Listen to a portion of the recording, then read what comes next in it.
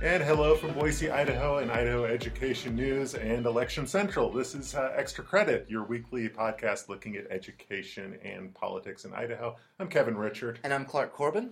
And it's going to be all about elections this week on the podcast as we get ready for the Tuesday elections. So let's jump right into it. Yeah, don't forget, big primary election on Tuesday all across the state. Kevin, I want to start with the West Ada School District recall, and I want to ask you, you had some news yesterday. What in the world is our governor doing wading in to this controversy in West Ada? What happened, and have you ever seen this before? Okay, so to catch up, Governor Otter and First Lady Lori Otter headed a list of folks who came out endorsing the recalls in West Ada. These are the recalls targeting Board Chair Tina Dean and Trustee Carol Sales. He was joined on this list of endorsements. There were a few Republican legislators as well, some former school trustees. So it wasn't just the Otters, but that is kind of the headline here, obviously, because for a governor to weigh in a nonpartisan school board election, much less a recall election in a nonpartisan school board race, is, as near as I can tell, unprecedented. I mean, Clark and I, we were just in a panel discussion here, sponsored by the Chamber of Commerce, talking about elections, and a lot of smart people in the room, smarter than me, with more historical memory of politics in the state, and nobody could remember a time where a governor weighed in like this in a local nonpartisan race. So very unusual, but kind of par for the course in the sense that there has been so many unusual twists and turns in the West Ada story last year. Yeah, Kevin, a couple of things. First of all, I want to point out the governor and his wife, they live in Star. I believe they live within the boundaries of the West Ada School District. But is this not perhaps an extension of some of this debate and talk we saw during the legislative session?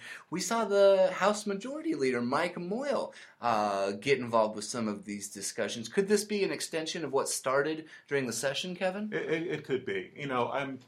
This is where the public policy student in me comes out here, because I can't tell what's going on here in West Ada, and to what degree is it an outlier, or to what degree is it a signal of where we're going with school board elections. It's certainly an outlier because I've never seen a school board election recall process as contentious as this one. But I think it's also a harbinger, because I think we're going to see school board elections become more partisan, more pitched, more contentious. It used to be school board elections were fairly low-key, kind of sleepy, because these are volunteer positions. Right. A lot of school districts really struggle to find people to run at all.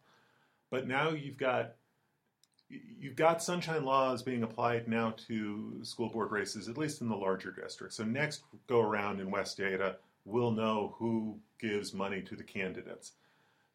You've got a lot of push in the legislature, like you were talking about, to move school board elections onto the November general election ballot. So you would have nonpartisan school board races side by side with partisan races for governor or for president, or whatever's on the ballot that even number year. So I think that's changing. I think there's maybe a push, and there have been pushes at the legislature to try to have school board candidates run district-wide rather than just running in their neighborhood zones, which would, again, it might drive up turnout, but it might also make these races a lot more high profile, a lot more contentious. So to some degree, I think what we're seeing in West Ada is maybe an extreme example of what we may see in other school districts around the state. And, big picture context here. We had 2 recalls in Caldwell last year. We had some fairly high-profile, with some partisan overtones, school board races in Boise. Coeur d'Alene's last round of school board elections were heated. So it's not just West Ada, but it is certainly West Ada at the forefront of it. Well, what's at stake Tuesday in West Ada? We've got a new superintendent, but remind our listeners of a little bit of the context, what exactly is on the ballot in Zones 1 and Zone 3 on Tuesday, and what's at stake and how it works. Okay, So what's at stake? You have 2 trustees on the ballot facing recall. You've already had 2 other trustees who have resigned earlier this year, Russell Jokey, Julie Madsen. They resigned under the threat of a possible recall. So you have 2 new trustees already on the board. If you have a recall and these 2 trustees are voted out, you will have 2 more new trustees. So 4 of the 5 trustees will be appointed within the span of a couple of months. So here's the rundown of what happens on Tuesday. Recall elections, it's kind of a 2-tiered process. The first thing that has to happen, a majority of voters would have to vote yes on the recall. If recall organizers don't get majority support, it's game over. It's over right there. Right. But the other thing that has to happen is that more people have to vote for the recall than voted for the candidates in their last election. And for Carol Sales, we're talking about 339 votes. For Tina Dean, it's a little bit lower. It's 185. As I recall, she was in a 3-person race. So her vote total, and that's all that counts here, her vote total is lower. So we're not talking about a lot of votes here. And remember, it's just people who live in these 2 trustees' zones who get to vote. So it's not everybody in the West Ada district. So this could be decided by a fairly small subset of voters. And turnout is important. Yep. Because if you're going to successfully recall, you have to not only get majority support, but you've got to have enough of a voter turnout to overcome that threshold number of how many votes were cast last time around. So I think the governor coming out publicly, as he did on Thursday, certainly raises the stakes, certainly raises the visibility of this race heading into Tuesday's election. And we had a fascinating discussion this morning at our chamber forum. We were fortunate enough to have Jessica Harrison from the Idaho School Boards Association join us. She talked a little bit about the mechanics of trustees and how it works. And she sort of walked through, if we are to see a recall on Tuesday of one or both of these school board members, we got to let about a week pass until the results are canvassed and officially certified by the county and by the state. And then after that, we're looking at approximately a 90-day time period under most scenarios where a replacement board member would be appointed. There's some contingencies if it doesn't happen, where you could stretch outside of those zones, perhaps have county commissioners involved. But if it was a straightforward, standard procedure after the recall and they were able to find people within those zones, we'd be looking at about 90 days plus about a week or so after the election when any potential new board members would be seated. Right, correct? it's give or take. Yeah. Just Caldwell, when they had 2 trustees recalled in November of last year, it took until January for the 2 new members to be appointed. So that's about a 2-month process. We'll see. First things first, we'll see what happens here on Tuesday in the election. Sounds good. All across the state, Kevin, from Aberdeen to Troy, we are also seeing supplemental levies and bond issues in local ballots on Tuesday. I think you reported around $79 million worth of levies and bonds at stake, but give me a little insight into what's at stake with some of these local districts and their funding. It's going to be a busy day in a lot of school districts. There are about 24 districts that have either bond issues or levies on the ballot, and it is $79 million. Some big ones, some bond issues in Kimberly, Potlatch, American Falls, and Aberdeen. A couple of bigger supplemental levies to keep an eye on. Caldwell has a $5 million renewal on the ballot on Tuesday. Mountain Home has $5.4 million. The Troy School District, which we looked at very closely last summer, they are trying to renew a supplemental levy. This is the same one that was passed last August after 2 unsuccessful elections. Very contentious process. A lot of heated debate within that small community in Latah County, to the point where last summer the football team wasn't really a football team until the levy was passed in August. They couldn't really practice or schedule games because they didn't know if they'd have the money to field a football team. So fast forward to Tuesday, that same levy is on the ballot on Tuesday, so we'll keep an eye on it and the levies and bond issues across the state. And there is, Kevin, is there not a different threshold for approval when we're talking about a levy versus the type of levy versus a bond, real quickly? Right, bond issue because it involves long-term debt, 2/3 supermajority, so those are a lot tougher to pass. A lot of districts have to take a series of runs at a bond issue to get one passed. Supplemental levies requires a simple majority, so a very different threshold. All right.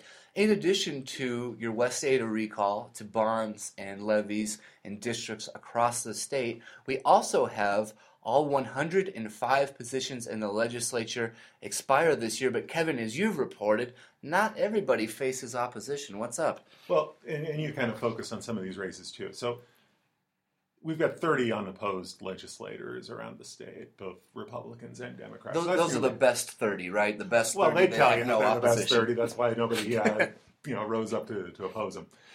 So take that off of the top.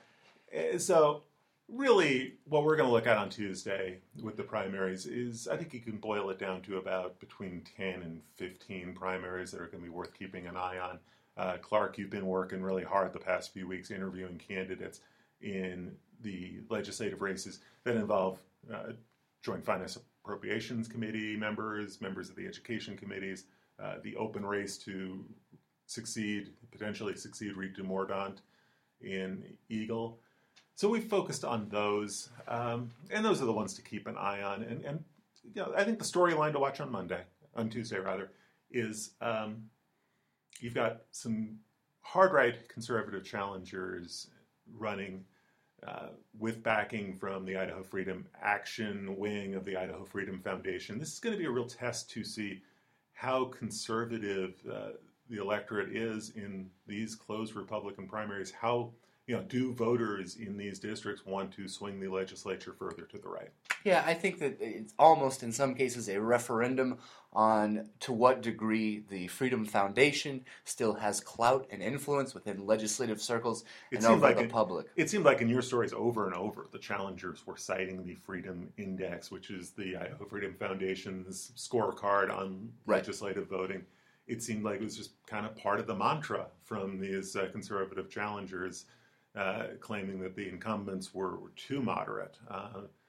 So we'll see how that plays out with the electorate and in some of these legislative districts. No two legislative districts are exactly alike. Yeah, and I just want to go down the list here real quickly and tick off a handful of races, Kevin, that you and I think may be interesting. I'll start it off. You jump in District 14. That's the Eagle area of Ada County. That's the race to replace House Education Chairman Reed DeMordaunt, who is not seeking re-election. I think the interesting thing about this race, a couple of things. After Reed DeMordaunt said he's not going to file for re-election, his wife, Gayanne DeMordaunt, who's been active within the charter school movement and within the Republican Party for years, decided to file. But she is opposed in this Republican primary by Doug Jones, who in the Magic Valley served for 20 years in the Idaho House. I think both of these folks would like a seat on the Education Committee if they're successful on Tuesday. In the neighboring district, District 15, I think another interesting race is former Senate Majority Leader Rod Beck challenging Representative Patrick McDonald, who's a member of the Education Committee. In the 1980s, Rod Beck served in the legislature, and he was one of the original architects of this more conservative shift within the Republican Party that we see. Those are two kind of Treasure Valley races that I'm interested in. I'm also really interested in this North Idaho District 1 Senate race, Kevin, where the senior member of the Senate, Sean Keogh, faces a tough primary from challenger Glenn Rohr, who's been gearing up for this race for almost a year, it seems like. But Kevin, you reported there's a lot of money involved in this race, right? It was eye-popping, the money that's been raised in this race. Sean Keogh has raised close to $79,000 in the past elections, in the past fundraising cycle. That's a big sum of money for a legislative race. So by comparison, Glenn Rohr has about $16,000 that he raised. Most of it is money that he contributed to his own campaign. So it's not really fundraising in the sense that he has supporters who gave to his campaign. So what the Keogh fundraising tells you, a lot of money from some of the most prominent PACs in Idaho, some of the most prominent special interests, a lot of current and former senators contributing to her war chest. Also, even a couple of Democrats giving to Senator Keough's campaign. I don't know what's going on up there. Neither of us do. It's 500 miles from where we sit right now, and neither of us have set foot in the district. But $79,000 gives you a lot of money to do direct mail. It gives you a lot of money to do get out the vote and do phone tree campaigning or take out advertising. I mean, if we wake up on Wednesday morning and Sean Keough is not a state senator, you can't put it on resources and you can't put it on experience because she's been reelected. She's the senior member of the Senate. She's been there for 20 years. If she were to lose, I think it would be much more of a signal of where the legislature may be headed and where the electorate may be headed. It would represent perhaps a big potential swing to the right. And for groups that really targeted Sean Keough, this would be a huge get. It's an uphill battle because you're fighting an incumbent who has quite a bit of money, but it would reverberate well beyond that district way up on the Canadian border. Yeah, one other race real quick, eastern side of the state, Legislative District 34A House race involving Representative Ron Nate, who's a younger, less experienced member of the legislature, getting a challenge from Doug Ricks in the Rexburg, Madison County area. The money is also interesting here, Kevin, because typically leadership will support incumbents who are facing a challenge within their own party, but not in this case, not exclusively at least. What happened? Some fascinating money flow in this race as well because Brent Hill, the Senate President Pro Tem, the leader of the Senate, contributed to Doug Ricks' campaign, to Ricks' challenge against Ron Nate. So did Mark Gibbs, a prominent member of the Joint Finance Appropriations Committee. It's very unusual for members of the legislature, especially members of legislative leadership, to put money into a challenger's campaign. They almost always give money. When they give money to fellow incumbents. Also interesting, not just who gave in this campaign, but who did not give in this campaign. Scott Bedke, the Speaker of the House, has contributed to 21 Republicans who face primary opponents on Tuesday. There were 4 that did not make Speaker Bedke's nice list, I guess you could say. Ron Nate is one of them. So it's fairly conspicuous when you look at who the Speaker of the House decided to support going into Tuesday's election and who he didn't choose to support. So I think the Ron Nate, Doug Ricks race is going to be very interesting to watch. Nate has only been in office for one term. He's not as well entrenched within that district as maybe some of the other incumbents we're talking about. It'll be one to watch. Fascinating stuff. Kevin, I want to point out you and I will be up late on Tuesday night filing election coverage, and we'll have all the results from legislative races, from levies and bonds, from whatever happens with this West Ada recall. Be sure to follow our coverage Tuesday night beginning at 9 p.m. at idahoednews.org. Also have some stuff on Twitter if you want to follow us at Idaho Ed News. And by Wednesday, we will have a wrap-up of everything that is shaken out in the election. We will tell you about the standing of the House Education Committee and whether that is going to have multiple new members next year or not. Next week, we'll be back with a brand new edition of the Extra Credit Podcast on a Friday. We will break down the latest election results and look ahead to the summer and November's general election. But meanwhile, thank you so much as always for tuning in and listening to us. I'm Clark. I'm Kevin. Have a good week.